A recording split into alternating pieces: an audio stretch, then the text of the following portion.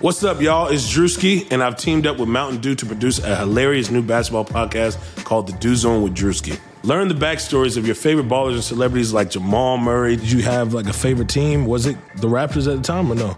Was the Raptors even started around that time? Come on, bro. I ain't that old, fam.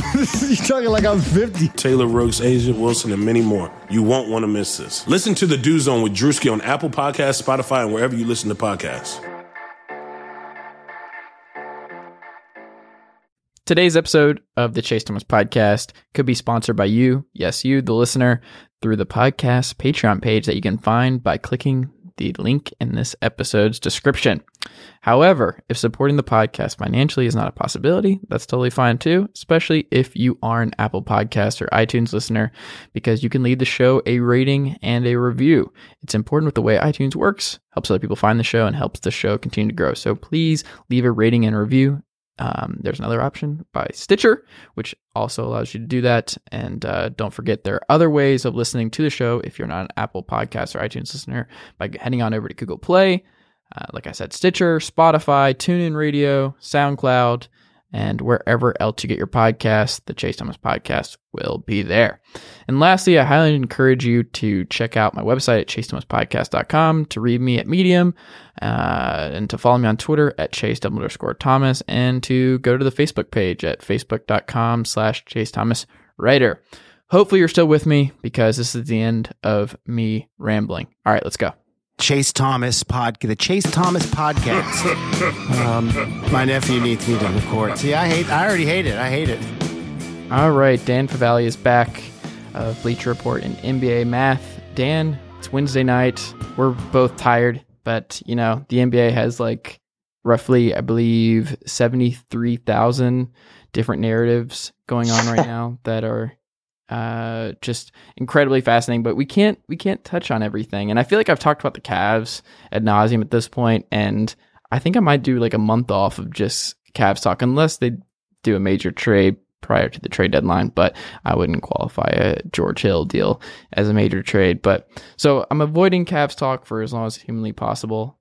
And you know, the one thing though that I'm actually kind of surprised by with the NBA right now is no LeVar Ball talk in a couple weeks. He's fallen off the map after the whole Luke Walton kerfuffle that was going on a few weeks ago. It seems like he's fallen back off the map. And now that I said that, something's going to break as we're talking about it. But yeah, I'm happy to not talk about that. And I'm going to avoid Cavs talk because everything has been said. Their defense is not good. It's historically bad. They're at Sacramento Kings level bad. And we don't know. And it's just, until they do something, I don't think there's much else to say about them. Yeah, it's kind of just the same old story with them, but I think there's more to say about them, but it gets exhausting because it feels like we do the same dance every single January around this time, and then they end up being fine for the Eastern Conference playoffs, only to then fall behind in the NBA Finals to a much superior team with the Warriors, and I kind of still feel like that's where this is headed, but I'm with you. I'm monitoring what they're going to do at the trade deadline, and acquiring George Hill. They can do that. That's fine. He has a 7-foot wingspan. I'm all for it. But like that can't be the only thing you do if you're trying to remedy your defensive woes. And the LeVar Ball thing you brought up is interesting because I've been wondering, like to myself, whether the league through back channels or indirectly has like discouraged coverage of LeVar Ball in some way, because he said the stuff about Luke Walton and then like you said, essentially disappeared from the scope of NBA talk, at least for now. So I'm interested to see if he does pop back up, or if he doesn't. You have to imagine that the league might have had something to do with it and stepped in somehow, somewhere.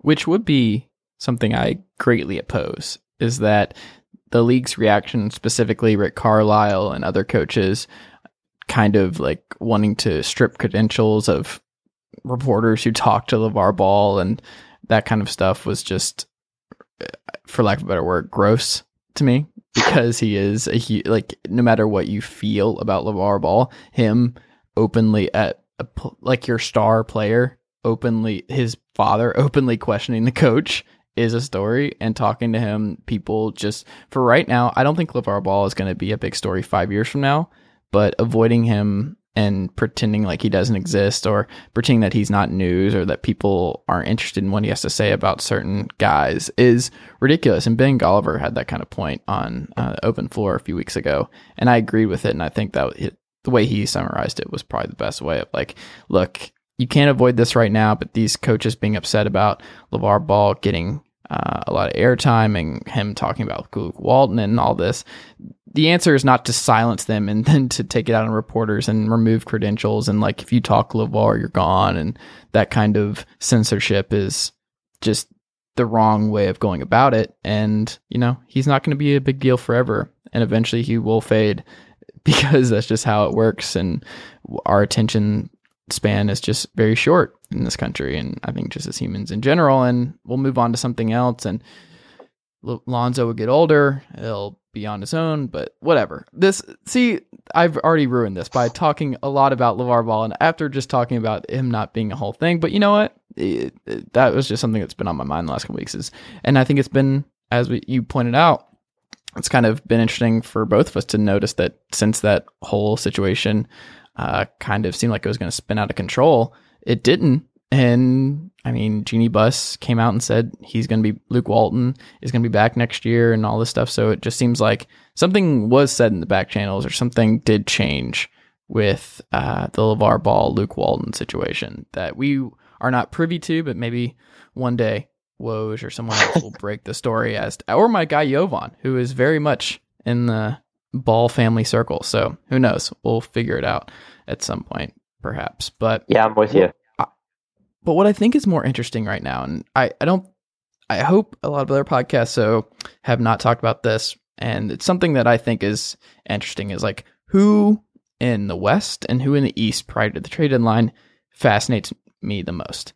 And a team that you're very familiar with, the Spurs, are the team that's most fascinating to me in the West, especially with this Kawhi stuff that I just think continues to get more and more interesting.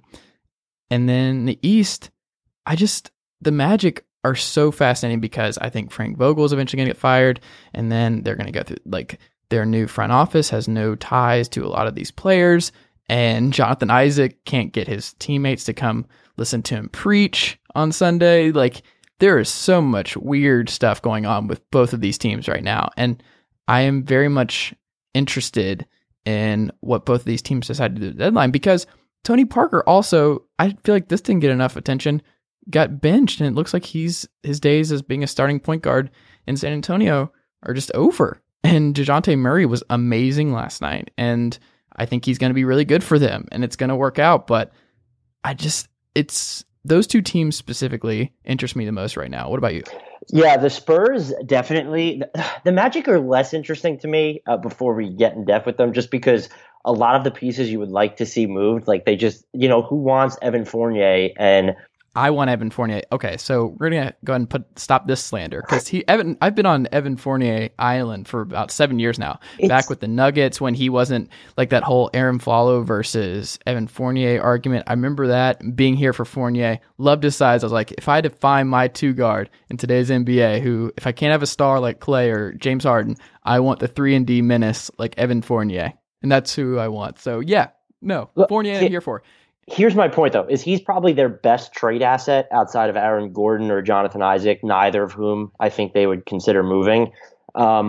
It's just that he's at $51 million over the next 3 years after this season. That's a lot of money to pay for a guy who really shouldn't even be your number two option. And we've seen that with the Magic specifically. And that's what kind of rubs me the wrong way. He's been super efficient from the field this year. I believe he's posting the third highest effective field goal rate of his career and shooting almost 39% from three, which is all good. He can be a pretty good passer. He's decent out of the pick and roll. He's not, he's defensively. Would you rather have him or Tim Hardaway Jr.? I'd rather have Evan Fournier. I will say that. But if that's your best trade asset, like, I just don't know. To me, it almost seems like the Magic will kind of kick the can over to the offseason, because they know they're not going to get much for him now. And then that's when they'll kind of reset and look and say, are we willing to just give him away for salary cap relief? Are we willing to take on a contract that's even worse so that we can get some prospect or first round compensation for it? I just don't think they're going to make any of these meaningful decisions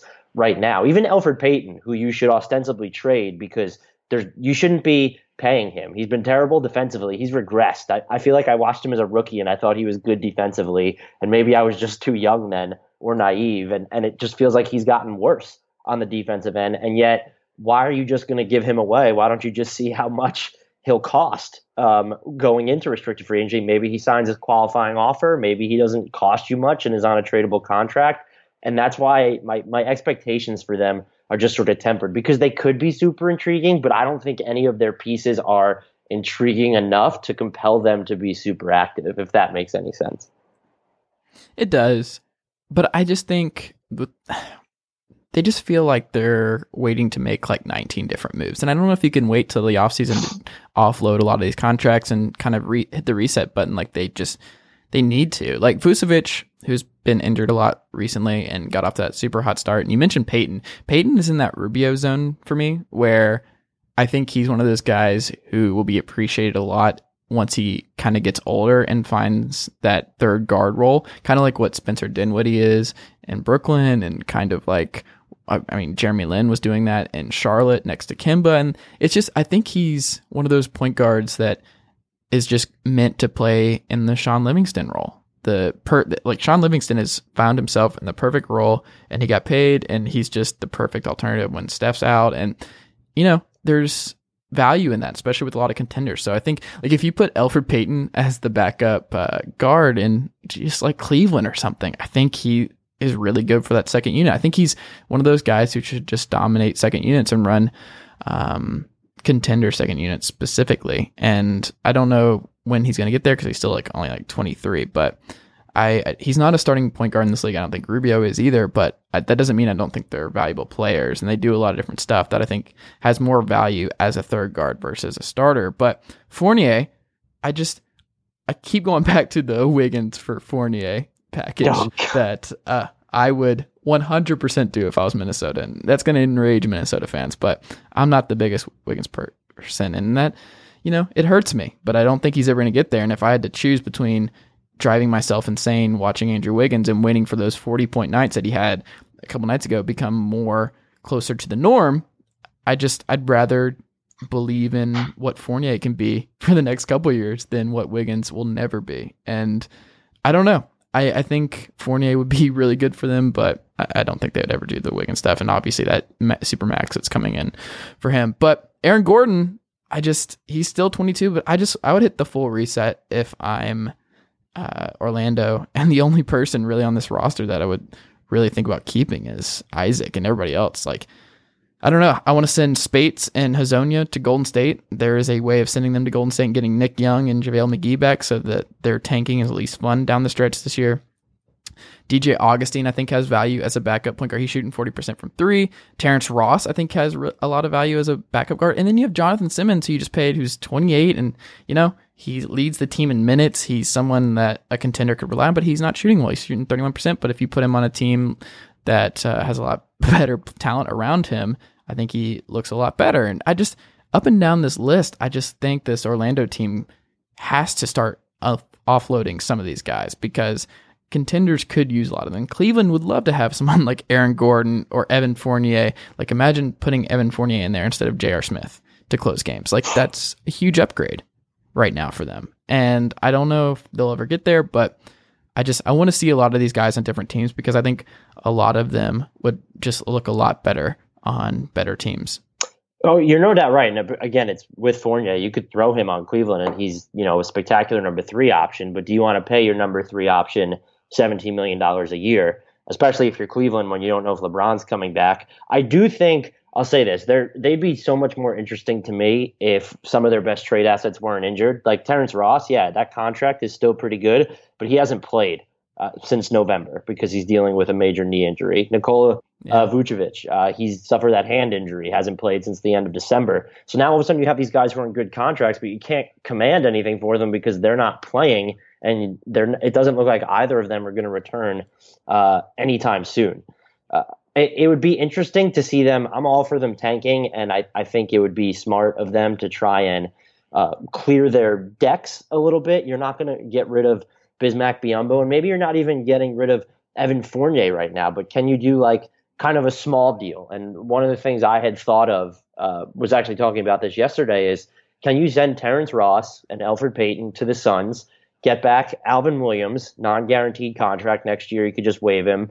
You get back Troy Daniels, who's making peanuts and shooting 40+% from three, and then you can get a second-round pick. And they have a bunch of good second-round picks. So you make that trade. You don't have to pay Payton. You get off of the final year of Terrence Ross's contract, and you're just a little bit leaner moving forward. And it's easier to tank because Terrence Ross is a guy who's probably going to help you win not a ton of basketball games, but a couple. And maybe those are the smaller scale moves that you make. You can probably do something similar with Vucevic, if not this season, perhaps over the summer when he's an expiring contract. And Evan Fournier, I think there's a huge list of teams where he would be super interesting. You know, you talk about the Cavs. It would be funny to talk about a Wiggins for Fournier swap once Wiggins' extension kicks in over the summer and it's easier to make the money match. But even on teams like Utah, he would be great if they were willing to give up Rubio and Favors and Orlando just wanted to get money off. Those are good situations. He'd be fantastic in New Orleans, but they don't have anything near what the Magic would want, not even in terms of salary relief, really. The Miami Heat, they could really use someone like him. So there are teams out there. It's so hard to find a workable deal because you have to give up. The Magic either have to be willing to take back something bad or you have to give up someone of value because he's making so much. And that's just really where it falls flat for the Magic with me. But if Ross and Vucevic were healthy, you mentioned the Jonathan Simmons contract is spectacular. They could certainly move him. It's ironic because the Spurs could really use him now with Kawhi Leonard shut down. So there are stuff that they normally could do, but the injuries to the roster, including to Isaac, I think that's kind of torpedoed their trade deadline appeal for me. But if they end up moving Fournier, you can color me mistaken. Yeah, I'm going to be really fascinated to see what they do with Fournier. And, you know, maybe they call Portland and see if Portland's interested, like for an Aaron Gordon and Fournier package for CJ McCollum or something. I think that would actually make Portland a lot more interesting if they were able to turn McCollum and then just kind of go with I don't know. I think Fournier would be a better fit next to Lillard anyway, especially defensively. And then to have Aaron Gordon as a wild card for them would be a lot more fun. But yeah, I think it's going to be interesting to see what they do there. And you brought up the Spurs, and the Spurs, as I said, they're the most interesting team in the West for me prior to the trade deadline. I don't know where to stand on the Kawhi rumors. I like Jalen. I don't believe that Jalen.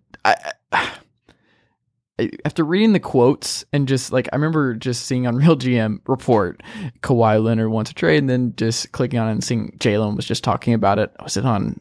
I don't think it was on Jalen Jacoby. It was just like on maybe The Jump or something, Sports Center. I don't know what it was, but just the quote just sounded kind of ambiguous and just didn't seem like it came straight from Kawhi.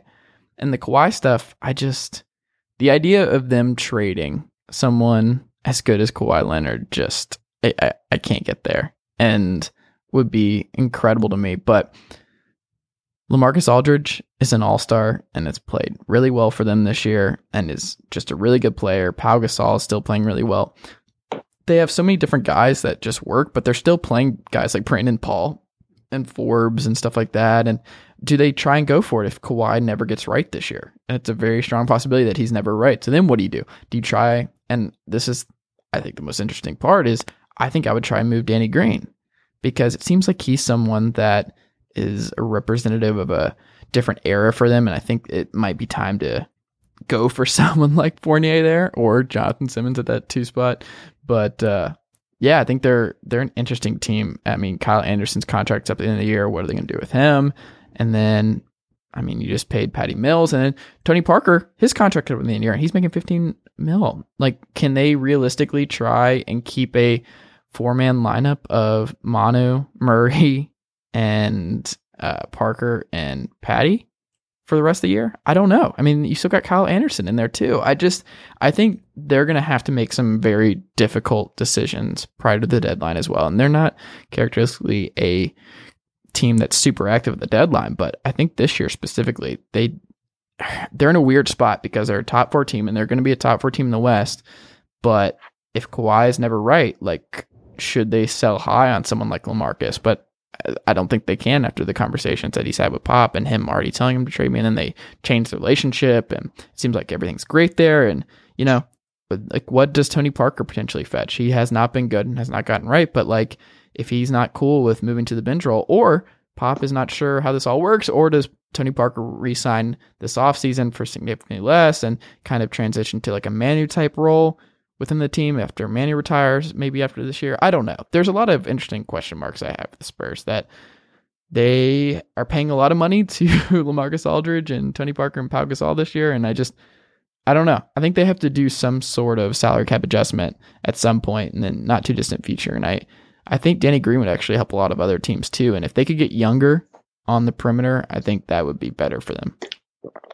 I agree that they're going to have some tough decisions to make, but why they're so interesting is because it's so tough to kind of decipher everything about them. And yet I think you can make a case that they need to be active at the trade deadline. I would not trade Danny Green just because he's essentially, even though he's played elsewhere, like he's a Spurs lifer and he's a player option for $10 million.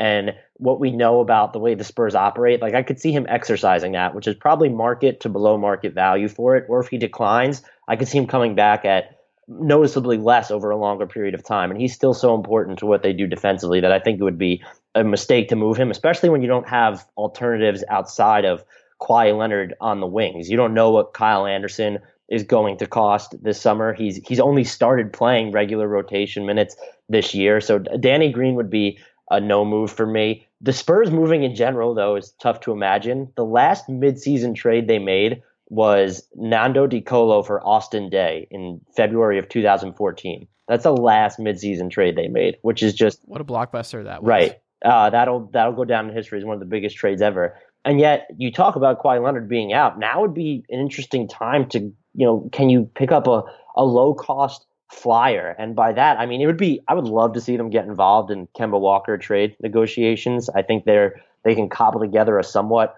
nice package. You build it around Rudy Gay, his cheap salary. You have Javonte Murray. You give up this year's first round pick. You have seconds. You have Derek White, Bryn Forbes. I think there's a package there that could intrigue the Hornets if they're not hell-bent on, hey, we have to get off Nicholas Batum or Marvin Williams in any deal. If it's Michael Kidd-Gilchrist, maybe there'd still be a workable deal there for the Spurs. But something on a smaller scale, like Tyreek Evans in Memphis. Can you give up Derek White and a second and get him out of Memphis? Can you get Avery Bradley is kind of just tanked away in Detroit. He's been a disappointment. Would they be interested in flipping him for anything at this point so that they don't have to pay his next contract? Those would be the moves to me that I think they should target, failing something on the Kemba Walker front, just because based off what they did last summer and the extension they gave LaMarcus Aldridge and the contract they signed Pau Gasol to, they don't seem to be planning on doing anything major until the summer of 2019. That's when Pau Gasol enters the last year of his deal and is only on a partial guaranteed contract. I think it's like $6.7 million. That's going to be an asset on the trade market leading into the summer. Kawhi Leonard will have a player option that year. He'll be a free agent. LaMarcus Aldridge will be entering the penultimate year of his contract. We don't know what contract Danny Green will be on, but Rudy Gay will certainly be off the books by then. And some of these concerns that you have, I do think can wait. Tony Parker, him and if Manu Ginobili returns, I think Ginobili signed for $2.5 million next season. Parker will probably be on the same deal. And to me, it seems like the Spurs will spend the rest of this year figuring out what they might have in these ancillary pieces. You look at they've already tested out Bryn Forbes a bunch. They're giving Kyle Anderson major minutes. And now the Javonte Murray switch is interesting because he has the best net rating on the team among, if you want to call him an everyday rotation player. But their offense has been overall statistically terrible when he's on the floor. And to give the reins to him now, when you're still in the race for a number 3 seed, it is just a decision that says, hey, we don't necessarily care about the immediate picture. We know we're going to be there. We're thinking about the big picture. And I think that's what the rest of this season will be about for them. I'm still interested because I feel like there's an outside chance they could do something because you don't know when Kawhi Leonard is coming back and you still want to remain relevant in this race. But it seems like they're trying to evaluate some things against the future between now and 2019 more than they are in a rush to make any major decisions about the roster right now. I have 2 trades for you then. I'm ready. They both work on Trade Machine, and they both specifically involve the Spurs. You brought up the Hornets. I don't think Kemba Walker is on the market anymore. Isn't after that weird backdoor conversation he had with Michael? I'm calling him Michael like we're on a first name basis, but they had a conversation, and apparently like he's no longer on the trade market. So he's on the way to run the organization. Yeah, he's on the trade market. That's like I just felt you can't go back and forth like that. That is an atrocious look. I don't know. That's classic owner speak to me. Is just like, oh, we're not going to trade him, so you try and drive up the value of offers, or maybe he was on the trade market and the offers that were rolling in weren't what they wanted, so they pulled it. But Kemba Walker, just the Hornets have no cap space in the coming years, and he's going to be due a fat raise in 2019. There's no viable way for them to noticeably improve this team over the next 2 years. He's on the trade market. I fully believe that. Well, there's only one way for this team to like make a huge jump, and it's their 2 lottery picks of the last couple of years to break out. And it's that, like, I guess you could say 3 if you really are still a MKG believer, but it's whatever Malik Monk turns out to be, who's been and Frank Kaminsky figuring it out. And I don't think either of those I would bet on at this point. First trade though. And I think you threw out MKG. This trade works. I mean, it's very mean to send Tony Parker and Danny Green to Charlotte in this deal, but the Spurs get back MKG, Jeremy Lamb, and Dwayne Bacon. Would you do that for the Spurs? They get back MKG and Dwayne Bacon for Danny Green and Jeremy Lamb. I don't think the Spurs would do it because I don't think there's a chance in hell they trade Parker. I go back and forth because I think Danny Green is a lot better than MKG right now, and he's better than Jeremy Lamb. So you're essentially giving up the best player in this deal for 2 spare parts, and Lamb helps you offensively, MKG helps you defensively. If one of them was a 2-way player, I would say yes, but I don't think if Kemba was a part of that deal and you're getting one of Lamb or MKG, then it makes a lot more sense. I just can't. That deal doesn't do when they're giving up the best player in the trade. That doesn't do it for me. Well, Hollinger's analysis gave the Spurs 6 wins and the Hornets 10 losses for that deal. So who knows? I don't know. Jeremy Lamb, I think, has been really good for the Hornets. I've watched way too much Hornets this year, and I think he's sneaky good for them. But the MKG stuff, I really just want to see how him and Kawhi work next to each other, and what if Pop could get anything out of Michael Kidd-Gilchrist at this point, because he's still pretty young. So he's a good defender too. He struggles. Could he Bruce Bowen him? I guess that's my whole thing. It's like, could he have the Bruce Bowen effect on him, where he ever figures out how to shoot corner threes, and that's enough? Yeah, maybe. And also, Bruce Bowen was really good, I feel like, at defending much bigger players, and MKG has always kind of struggled there. But the Spurs would be the place for him. And there's they might be, if you look at it this way, you have teams out there that seem to be looking for size. So if you kind of expand the deal, like let's say the Bucks, they'd probably be willing to pay Pau Gasol, and he seems like someone the Spurs would be more willing to move than Tony Parker.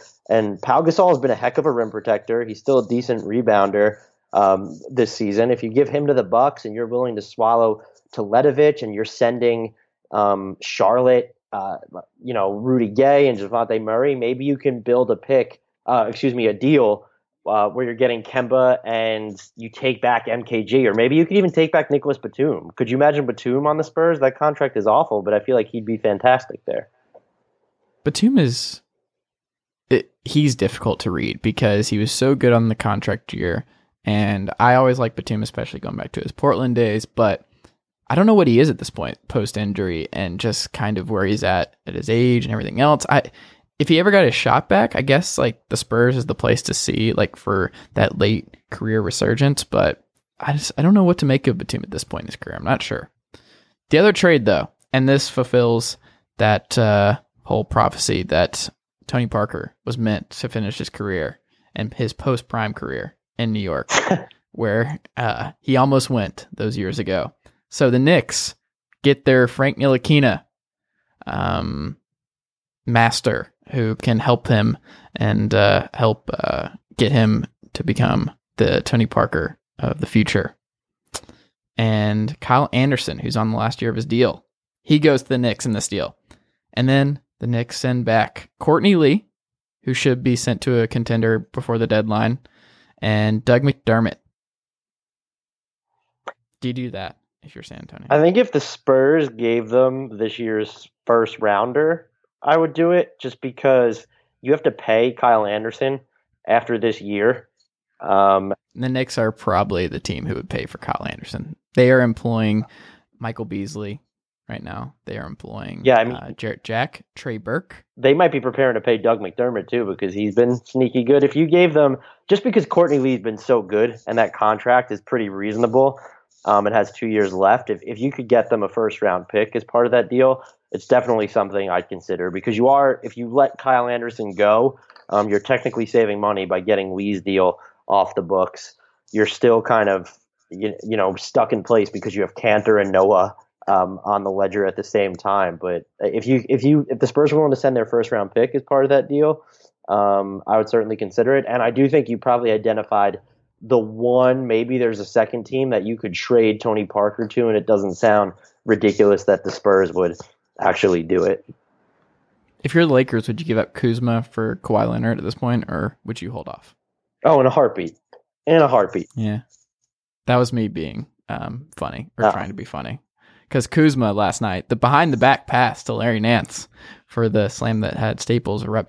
There was a really good piece on ESPN.com today about Kuzma's rookie year and just Luke Walton like pulling him at certain times because they're so conscientious of him not becoming KCP or J.R. Smith 2.0 that they're like, if he's not playmaking or he's not playing defense, they'll just pull him for the rest of the game, even if he's shooting really well, which I really like. And I think that's like maybe my favorite coaching report that I've seen this year is just Luke Walton having no restraint in pulling his best offensive player at times because he's not doing anything else. So like he's like Kuzma, you can tell in his quotes that he's having to think more about getting more assists and getting more involved on defense and bringing the ball up more and driving and kicking and that kind of thing. Like I like that Walton is very keen on ensuring that Kuzma does not learn too much from KCP in his year stint in LA. I like it. I agree with you there, and I think we've kind of seen it resonate with his playmaking. The defense is still an issue, though, so they might even have to have a quicker hook with him if they're trying to teach him some sort of positive reinforcement there. He's still not good defensively, but again, he's a rookie, so if you see baby steps, then maybe that's all that matters. Yeah, and I still like his size, and I think it's easier to become a better defender than it is to become a really good offensive player. Like his stroke is so clean. And if he gets the playmaking down, I think there is the upside's huge. I cannot believe Kuzma is this good, even in his rookie year. It's pretty crazy, but we'll see. But I will say he's one of my favorite rookies to watch this year. Would you rather have Kuzma or Brandon Ingram long term? Ooh.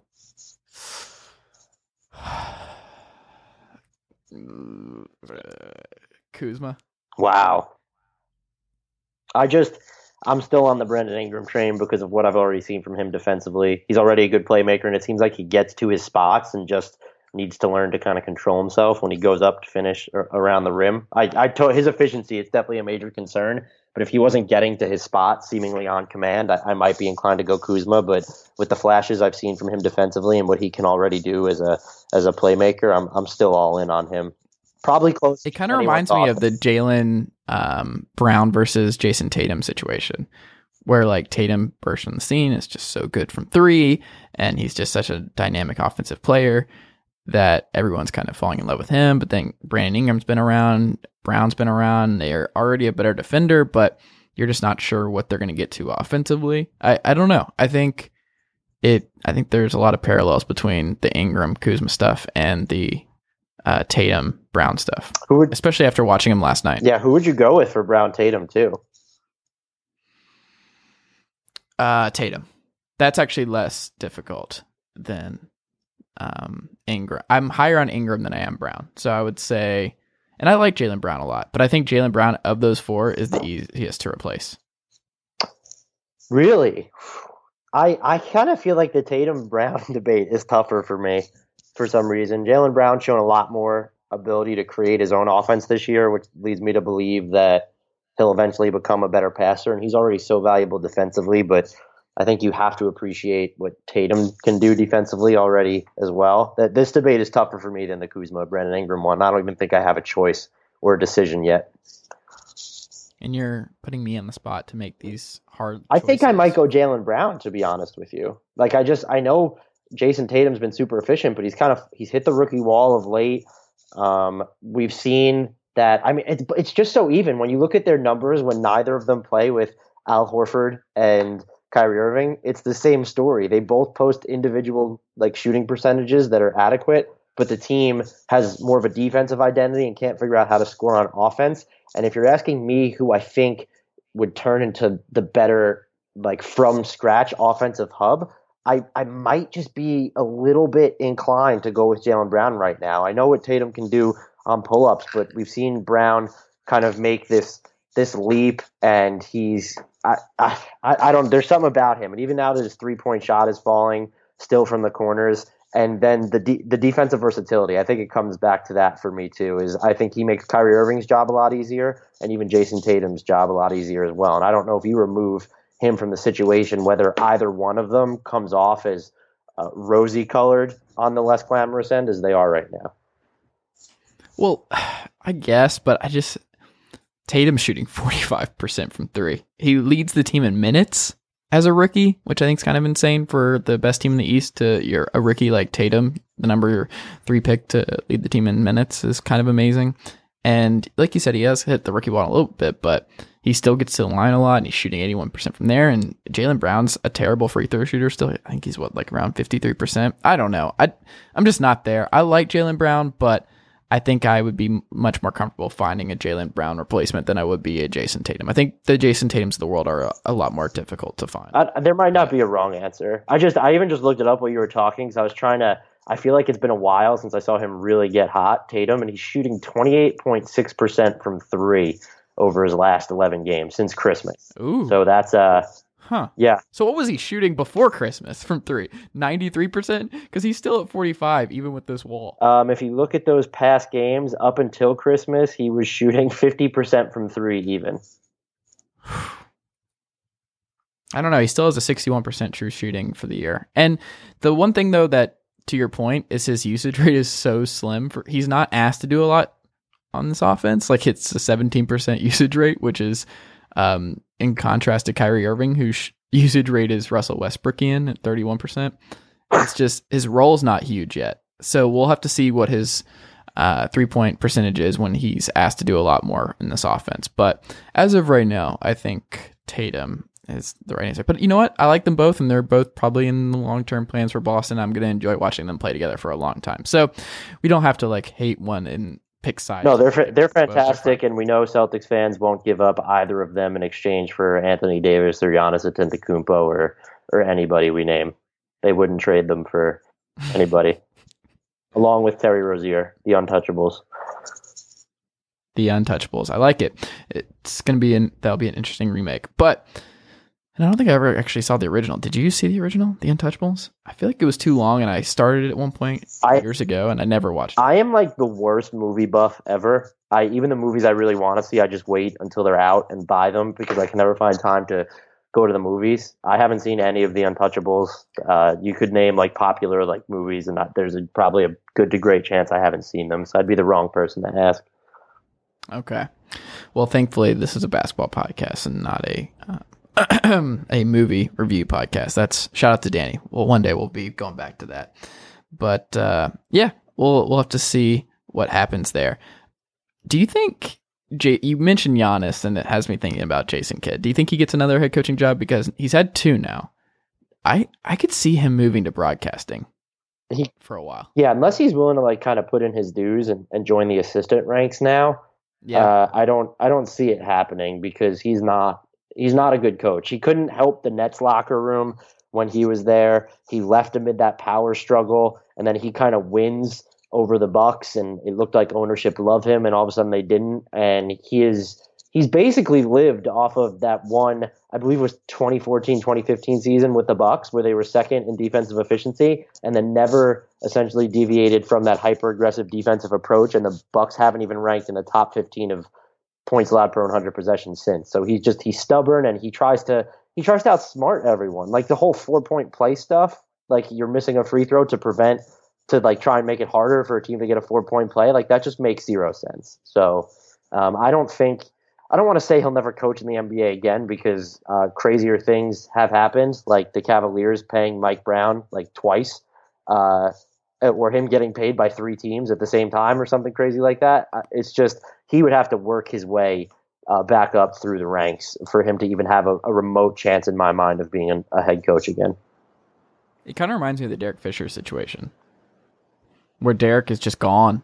Like would it really be surprising if he never got a head coaching job again? There's no way. I wonder. Is it different? I actually agree with you because there's like Derek Fisher's not going to coach in the NBA again, but he was only given his head coaching job because he was like a Phil Jackson second favorite and Steve Kerr was smart and went to the Warriors. Jason Kidd at least seemed to have like some real clout around the NBA, but I'm wondering if he squandered that. I don't know that anyone ever thought Derek Fisher was going to be like a good coach. I think it was more we didn't really know, so there was nothing to go off of with him. But I think Kidd, the best case scenario is he goes the Brian Shaw route, where it's kind of humbling what happened here, and then he just goes and tries and get on as like an associate head coach where he can just work under someone and really relearn the ropes and that kind of thing. I don't know what he ultimately does, but it would not surprise me if he's on he moves to broadcasting or some sort of media role for a while. And then he can take pot shots at the Bucks like Mark Jackson used to with the Warriors. Yeah. I would not be surprised if he's not on the sidelines for a long time. How did you feel about, I'm sure you saw those quotes, what he basically said that Giannis Antetokounmpo told them on the phone. How did you feel about him just letting everyone know that Antetokounmpo offered to beg to save his job, essentially? I think that's probably one of those where clearly they had a good relationship. I would say he, I don't know. That stuff is difficult because I wonder if Giannis was upset about it, that he aired that out. And I guess that's something he'll probably never reveal because Giannis is pretty quiet about that kind of stuff, and he doesn't really open up a lot. He's pretty media savvy for the kind of star he is, and we don't really know a lot about him, and I don't know if he'd really open up like that. I believe he did say earlier before we recorded this that he felt uncomfortable that parts of the Kidd conversation were made public. And I was uncomfortable that Jason Kidd gave that interview. I just talk about torching bridges on the way out. You're essentially letting the world know that by default, Giannis and the Bucks' front office are at odds on something fairly substantive. I don't know if it's that serious. I think it's just like one of those situations where the franchise player liked Jason Kidd being around for the last 2 years and didn't want his coach to get fired. And I think it's like one of those things where if you're the team's best player and your coach gets fired, it's kind of an indictment on you, even if it's not. Or it feels like that because you underachieved. That's why the coach is getting fired. The team's not doing as well as management had expected. So in some way, I think if you're a star player and you know you're a star player, that's going to bother you. And you're going to want to do whatever you can to help that guy out because it feels like you're responsible for them losing their job. You know what I mean? Where I can understand why Giannis wanted to help him get his job. I don't think Kidd should have made that public, but I wouldn't be surprised if that's a lot more common behind the scenes than we realize. Yeah, I mean, it's certainly possible. Giannis, he doesn't seem like this type of person. He's not LeBron, but maybe he was also just giving Kidd the big to-do on the way out, just sort of this ceremonial, I'll try and help you stay, knowing that the front office wouldn't even listen to him anyway. I don't think that, I don't know. I could be wrong, but I would lean the other way on that. But we'll see. I'm excited to see who they hire. I think they have a lot of good, enticing choices, and I hope they go outside the box kind of and go with someone like Silas from Charlotte, who I like a lot, or, David Fizdale is now available. I think there's a lot of interesting options that they can go. Could they be the team that finally gets Ettore Messina out of San Antonio? I feel like he's been linked to every possible head coaching job for the last million years.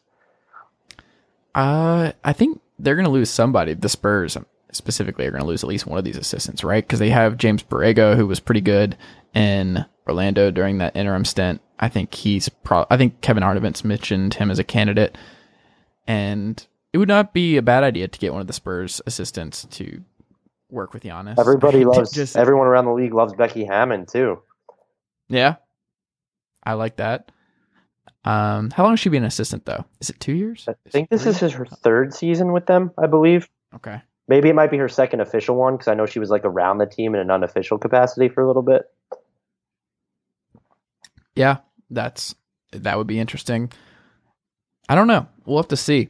I'm very interested. Somehow Dave Yeager is not popping up on the hot seat anywhere with a team that his coaching, they're 30th as of right now in offensive and defensive efficiency. That's impressively bad though.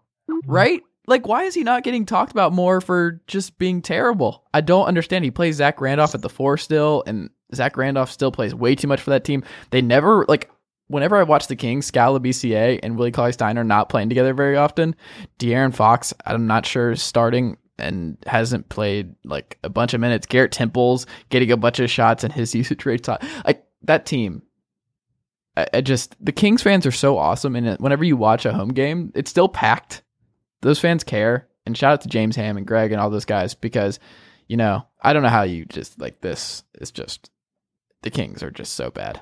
And they added a bunch of veterans. It did nothing. They're somehow worse. That's the other thing, though, is like, what was he supposed? You gave him all these veterans, and he's done a better job lately. They even have like they're benching certain veterans on certain nights. It looks like they're going to trade George Hill, but that seems this team like the result and the inconsistency of the rotation, it seemed like Yeager was just struggling to keep everybody happy because yes, Randolph and Carter and at least Hill should have known it. There were reports that like he was upset the Kings weren't contending for a playoff spot, but they joined the roster kind of knowing they weren't going to compete and that they were just being overpaid. At the same time, you probably feel an obligation to play them, and yet you have all these youngsters and a million of them are bigs, and it seemed like a while he was just, you know, yes, he was relying on veterans, especially too much during crunch time, like let De'Aaron Fox get those reps and everything. But at the same time, it also felt like he was trying to do the right thing by, I have to balance all this playing time because we have these veterans, like a bunch of them too. Like you had Garrett Temple and Costa Koufos already, and then the team gave you Zach Randolph, George Hill,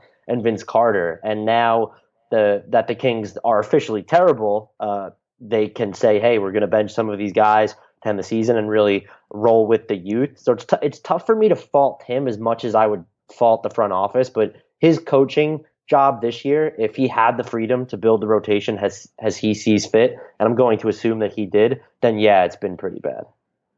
I'm going to go ahead and say he sucks. All right, there you go. It's time to move on. I'm done. Like, this is just, they've been over backwards to get him to Sacramento because no one wanted that job, but it's terrible. I wish they had not gone. I'm still the pro George Karl route there. I think if they had just traded Boogie before they brought in Karl and gotten a much better return and just gone. Like, can you imagine De'Aaron Fox playing in the system with Karl? Buddy Hield, this group, Willie Cauley-Stein just rim running like Clint Capella. Bogdan Bogdanovic, who is their most exciting player and has actually turned out to be a really good player, and I have my doubts. I guess it's because he's an older rookie. Let's see, 25, yeah. But he's shooting lights out from 3, and he's really fun to watch. I love his drives. Like, he's a really fun player to watch. But this team, you're not going to believe this, but a Dave Yeager coach team is 29th in 3-point attempts, and they've made 27%. 27th out of 30th in the league and converting those, and they don't get to the line, and they're last in free throw attempts. So their effective field goal percentage is 28th in the league, and their free throw attempts per field goal attempt is 30th in the league. Yeah, I mean, it's not surprising at all. They don't get to the line, and they can't shoot threes, and they don't shoot I don't threes. think It's just it hasn't been a good coaching job. You're right. A bad team should. Scala BCA is playing 18 minutes a night, and he is their most intriguing young player, I think, on this roster. He's still 21. Like, I don't understand why he's not the focal point of this team. It's just I mean, he's at least playing close to 25 minutes a game over his last 10. Like, the tide is shifting. It took too long for the Kings to get there, and the style of play isn't fun to watch. If you're a bad team, you should be shooting a ton of threes to try and make up the variance in talent. My just issue is, like, the front office gave him this mismatched roster and no clear directive, because you could read it as, oh, the Kings were trying to undergo this cultural change, in which case having these veterans around to not really play and just mentor the young guys would make sense. and yet you signed veterans who are expecting to play and you put it in his hands. It has not been a good coaching job by him, but it's tough for me to be like, you need to fire Dave Yeager when the Kings gave him like this really crap situation without any clear directives. Well, they nailed the Justin Jackson and Giorgio Papagiannis pick. Just knocked it out of the park. And their announcement for Harry Giles the other day was hysterical. They took like 250 words to say that he wasn't going to play in the season without actually basically, like, they tried to say, oh, he's great and super healthy and doing awesome. We're not going to play him this year. Zach Randolph has a 27% usage rate on this team this year. Again, it's egregious when you look at it that way, but you know, he has now come out and said like veterans aren't going to play every night. It's the push and pull is, did he have the freedom to not play these guys from the beginning and he was going against management, or did the front office not really tell him what to do? And as a coach, you're obviously not trying to lose. Yes, it's your responsibility to develop the youth, but you also feel an obligation to a team that was basically stocked with half veterans. Like, we're not talking about like he only had George Hill and was electing to play George Hill over De'Aaron Fox and Buddy Hield. He has Zach Randolph and Costa Koufos and George Hill and Vince Carter and Garrett Temple. Like, there are just too many veterans on this team. Yeah. But, you know, they were trying to get that 8 seed, and now they're just, it's so bad when you see a team actually like sign a bunch of free agents and still be this terrible and it just go this wrong. I feel bad, but at the same time, they doubled down the Vlade Divac era, and it's just, no. But, you know, maybe my dream of Sam Hinkie getting this GM job next is one step closer to coming to fruition. That's what I'm hoping for. Do you think that the Cavaliers can stave off the 29th ranked defense in favor of the Kings? Like, do you think there's a chance that Sacramento ends up with a better defense by the end of the year than Cleveland? You know, we'll have to see if Yeager goes back on his word of resting veterans and he brings them back in and gets more minutes for Costa Koufos. And, you know, we'll see. And George Hill doesn't get traded and De'Aaron Fox makes the leap later in the year. I don't know. We'll have to see. Okay, that's entirely too much Kings talk. But we were just talking about Kidd, and I thought it was just kind of silly that Kidd gets all this talk and we're still not talking about Dave Yeager getting fired. I don't understand how he's going to keep his job after this year. But whatever. Sacramento. Poor Sacramento fans. Last thing quickly I want to talk about, though. Rodney Hood is maybe my favorite trade chip at the deadline right now. He is someone who is smacking phones out of people's hands, and it's just he who looked like a really good player for this Jazz team. He was a high usage guy, and he just worked really well with Hayward, and it just seemed like those two were going to be a really nice tandem down the line. And just thinking of it, like if Hayward didn't leave and just Donovan Mitchell, Rodney Hood, Gordon Hayward, Rudy Gobert, it's a really fun, scary team. But now it's just like Rodney Hood's kind of fallen out of favor, and Donovan Mitchell's the story. And, you know, Alec Burks is playing pretty well, and it seems like he's going to get moved because they're not going to pay him. And it's just, I think he would be really good on a lot of other teams. And like, obviously the Cavs make a lot of sense as if they could find a way to get him, but like the Spurs, if they were able to get on there with their history with Dennis Lindsey being in Utah and his history in San Antonio, and like seeing if they could find something, because like you throw Rodney Hood on the Spurs, who knows what he could turn into. But Rodney Hood, I love thinking about where he go, because I still love him as a player, and I think he is someone that has now been undervalued because of the kind of season he's had in Utah. And it's just one of those years where everything went wrong, but you put him back on the right team and he's very, very interesting again. And I don't know who that is. Who is that for you? Because there's a couple teams that I think would be awesome, but I don't know if they have the trade chips to bring him in. But yeah, who do you think makes sense for Rodney Hood, or do you even think he's a good player? I compared him a few years ago to Chris Middleton. And yeah. I kind of think that comparison actually holds up now more than ever, because we're seeing that he can do a lot of things, but you don't want him as your number one or necessarily even number two option. Like Middleton can probably be a number two, and he's a better playmaker than Hood. But Rodney Hood's shot selection is still really bad, and he's kind of regressed as a passer. How much of that has to do with the fact that you have Rubio and Ingles and Donovan Mitchell? They can all run pick and rolls. But there are some nights where he just looks great, and other nights where his shot selection is terrible. He's throwing up these junky long twos. He's committing turnovers. He's not really trying on defense. But I still think it's like you said, if you put him as the number 3 on a team like Middleton is now in Milwaukee, he's most likely going to shine. I don't know where it's so tough because when I look at Fitz, I'm like in the back of my head, it's, his next team is going to have to pay him, and who wants to pay? It's probably going to cost at least $12 million a year to get him, unless the market craters again, and that's still kind of a lot of money to invest over a longer term.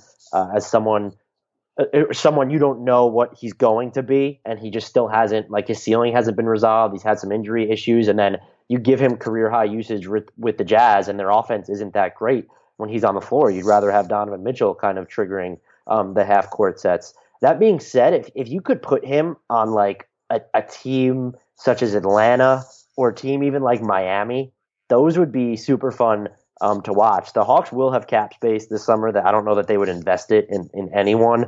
The Heat won't have cap space. I don't know that they have the assets to trade for him, but depending on how low the Jazz are on him, you could probably send him somewhere. I don't know how realistically valuable he is on the trade market because he's going into restricted free agency. Yes, you have his rights and you're able to match whatever another team throws at him, but you're trading for someone knowing that his salary is essentially going to, in his case, it's going to, like, I don't know, go up by, like, what if it goes up to like 14 million? Like, and that's 7 times what he's making now. So it's tough to find that right fit. Cleveland would be really interesting as that like 3rd or 4th guy on their team. If they can get him as part of a deal with Derek Favors, and maybe a lot of Jazz fans want Kevin Love on their team, and Cleveland seems to hate Kevin Love inside the locker room. But he would, any of those 3 teams, I would like to see him there. He'd be interesting on the Bulls too. I just don't know what Chicago could give up for him. But they need wings in Chicago, and he would be an interesting fit alongside Lauri Markkanen, Zach LaVine, and Chris Dunn moving forward. I like the Bulls for some reason with them. And I think him playing next to LaVine and Dunn would be interesting. And like the Jazz would be interested in Mirotic anyway. Like if you could find a way to build a deal that revolves around Hood and Mirotic as the primary guys moving out, like I think that would be fascinating because Mirotic has just been so good this year that they really need to sell high on him. And I like the idea of getting someone young who still has a high ceiling, I think, in Chicago, and still have Markkanen and seeing what those two could do together. I think that would be fun. I would look, if I'm the Hawks, I would talk to the Jazz. I think they're the dark horse as someone like, what do you like? Find out what the Jazz think of Schroeder. How did Quinn like Schroeder when he was in Atlanta? See what they are thinking about Bazemore, Bellinelli. There are guys like even Taurean Prince. See what they think of him. I would very much, if I'm the Jazz, I think the best option might be Atlanta because Atlanta does have pieces. I don't think they're obviously going to give up a top 2 pick, and the Doncic era is quickly approaching. And when I'm getting my season tickets to the Hawks, I get Luka Doncic. That they can't give up that pick, but I do think the Hawks have a lot of appealing young pieces that might be interesting to the Jazz. Like, couldn't you see like the Jazz being intrigued by the idea of adding Schroeder to place Hood and be that new 6th man for them, that 3rd guard, to kind of give them a different punch off the bench? And then, I mean, who knows what Dante Exum is at this point, but if you were able to flip Rodney Hood for Schroeder and like Bazemore or something, and obviously throw in like one of the expirings like Favors, who I think he played at Tech, so maybe he's fine going back there. But whatever you do, I think something like that would be fun. I think Rodney Hood would be really, really good in Bud's system too, with the way the Hawks play. I think he's like the perfect fit as a 2 guard, and he wouldn't move the needle enough for the Hawks to like really fall out of the top 3 in the lottery odds at this point. I don't think Hood is having that kind of year where it would be hugely detrimental. And I'm just out on Dennis Schroeder altogether. And I think I blame Nate Duncan for this because he ruined him for me by comparing him to Brandon Knight on a recent pod a couple weeks ago. And I can't get it out of my head. And he's right on the money with that. And I can't get over it. And it's unfortunate. But also watching Dennis Schroeder drive to the lane to lose to the Suns a few weeks ago when they were down 3 and 3 seconds left on the clock. And he decided to drive, and Budenholzer losing his mind on the sideline because Schroeder didn't realize how much time was on the clock. It was not great. So yeah, that's the end of my Hawks rant and why Rodney Hood would be great in Atlanta. Yeah, I think he would be good there. I'm higher on Taurean Prince than him, so I definitely wouldn't give him up. But if the Jazz actually liked Schroeder, and they really like Bazemore, and they're kind of thinking, well, we were going to have to pay Favors and Hood technically anyway, even if they walk. A Ricky Rubio, Derek Favors, Rodney Hood for Kent Bazemore, Dennis Schroeder package would be. And Joe Johnson reunion. I mean, you could throw $10 million expiring. Send him back. You could do that, but I think if I'm the Jazz, I'd probably want to get off Ricky Rubio in that deal instead. He has a year left on his deal after this one, and Schroeder's making a lot of money, just basically $15 million a year, and Kent Bazemore's making a ton of money over the final 2 years of his contract after this one. So I definitely want to get off Ricky Rubio, but that would be certainly interesting. It would depend on how high the Jazz are in Schroeder. And I just go back and forth with him because he's really like an attack dog. Like he just gets through the heart of the defense so consistently. And I get a lot of it is the Hawks' spacing in some of their lineups is just phenomenal. Even the ones that aren't hitting threes, like they just space the floor and those lanes are semi-open. He takes some bad shots. He's kind of just I guess he gradually improves as a playmaker, but it's never by leaps or bounds. But he's still kind of interesting because you watch him and you could kind of see the silhouette of a good player in there. Like if you put him, if you made him into a drive and kick point guard and you could count on him to kick to the right player, he'd be super dangerous. He needs to pass on more of his drive still, but if someone can get through to him, and I wonder who that coach would be because Mike Budenholzer, I think, is a very good coach, or at least an innovative one. And if he hasn't really been able to get through to him or get him over the hump, I don't know who's going to want the final 3 years on his contract. I don't know if there's a scenario. Like, this is just such a great era of point guards. Like, what is the best scenario for him at this point? Does he get to like 24th best point guard in the league? Just think of how many good point guards there are right now. And I don't see him just getting anywhere near some of these guys. Like, especially just looking at the playoff picture in the East, like Goran Dragic, not better. Eric Bledsoe, not better. Just Ben Simmons, obviously not better. Kyle Lowry, John Wall. I mean, even Reggie Jackson I would take over Schroeder. And then you have the Kimbas of the world. You have Kyrie. And then you have Spencer Dinwiddie somehow turning into a thing. And then do we want to call Victor Oladipo a point guard? Like, Isaiah Thomas is still in the East. Just thinking about that's just the East. Like, where does Schroeder stack up with these guys? And I don't see a scenario where he ever gets in that top 20. And if that's the case, then I would want to get off that contract, especially in the kind of league that we're in. Just having an average point guard like that, or even slightly below average point guard in comparison to the rest of the league, is just not worth investing in like that. So if they find a good deal, I would move Schroeder. Yeah, I don't even know if the one's out there. And even we're talking about the Jazz. If you could get off Rubio, it's something to consider. But their experience with Rubio might be the impetus behind them rejecting such a deal because Schroeder's on the books for 2 additional seasons after Rubio, and you just might not want to go through the same thing where you thought you were getting this adequate or at least average replacement, and it turns out that he's not even top 15 at his position. Well, I think their O rating would be a lot better with him on the floor if you replace Rubio's minutes with Schroeder's minutes. But even still, he can make better passes than Rubio in the pick and roll. I'll say that Rubio's his like pick and roll chemistry with Gobert always seems to have been off. But still, that's a lot of money to pay him over the next 3 years. So I can't think of another team that would necessarily want him, because you look at the teams that need point guards, and there are really very few of them when you're just looking at starting point guard vacancies across the league. And then the teams that do have them, they're kind of like rebuilding. And is Dennis Schroeder, who turns 25 in September, is he the guy you want at point guard as you begin the rebuild? And then even the teams that are in limbo and like they're trying to make the leap to contention and could maybe use an extra punch at point guard, does Detroit want him instead of Reggie Jackson? Does Denver want him working in conjunction with Jamal Murray as opposed to having Emmanuel Mudiay collecting dust?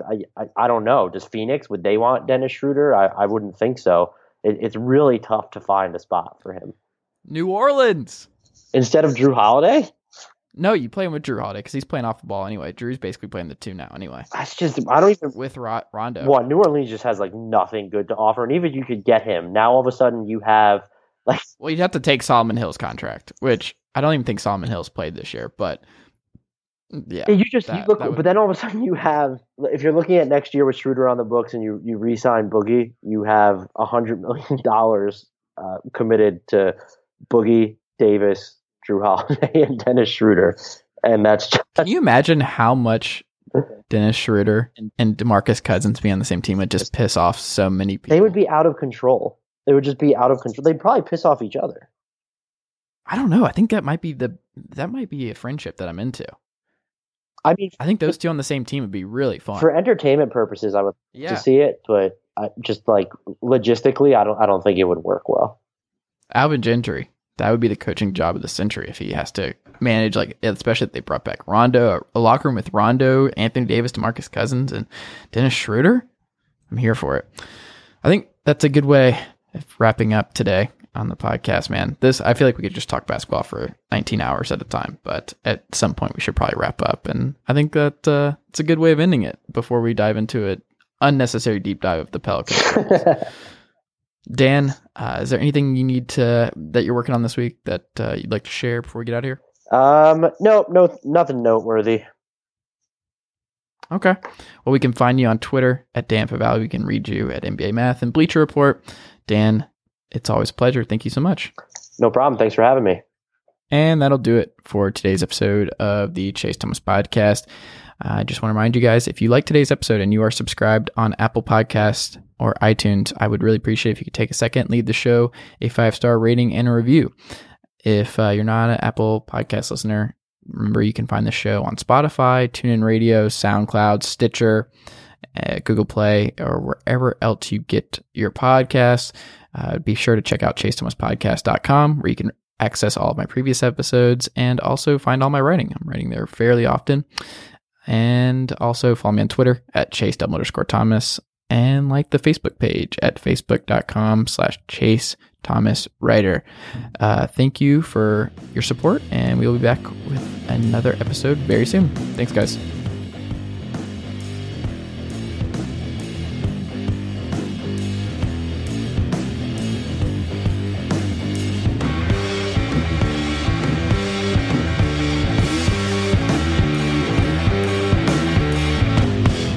Sugar Ray Leonard, Roberto Duran, Marvelous Marvin Hagler, and Thomas Hearns. Legends, whose four-way rivalry defined one of the greatest eras in boxing history. Relive their decade of dominance in the new Showtime sports documentary, The Kings, a 4-part series premiering Sunday, June 6th, only on Showtime.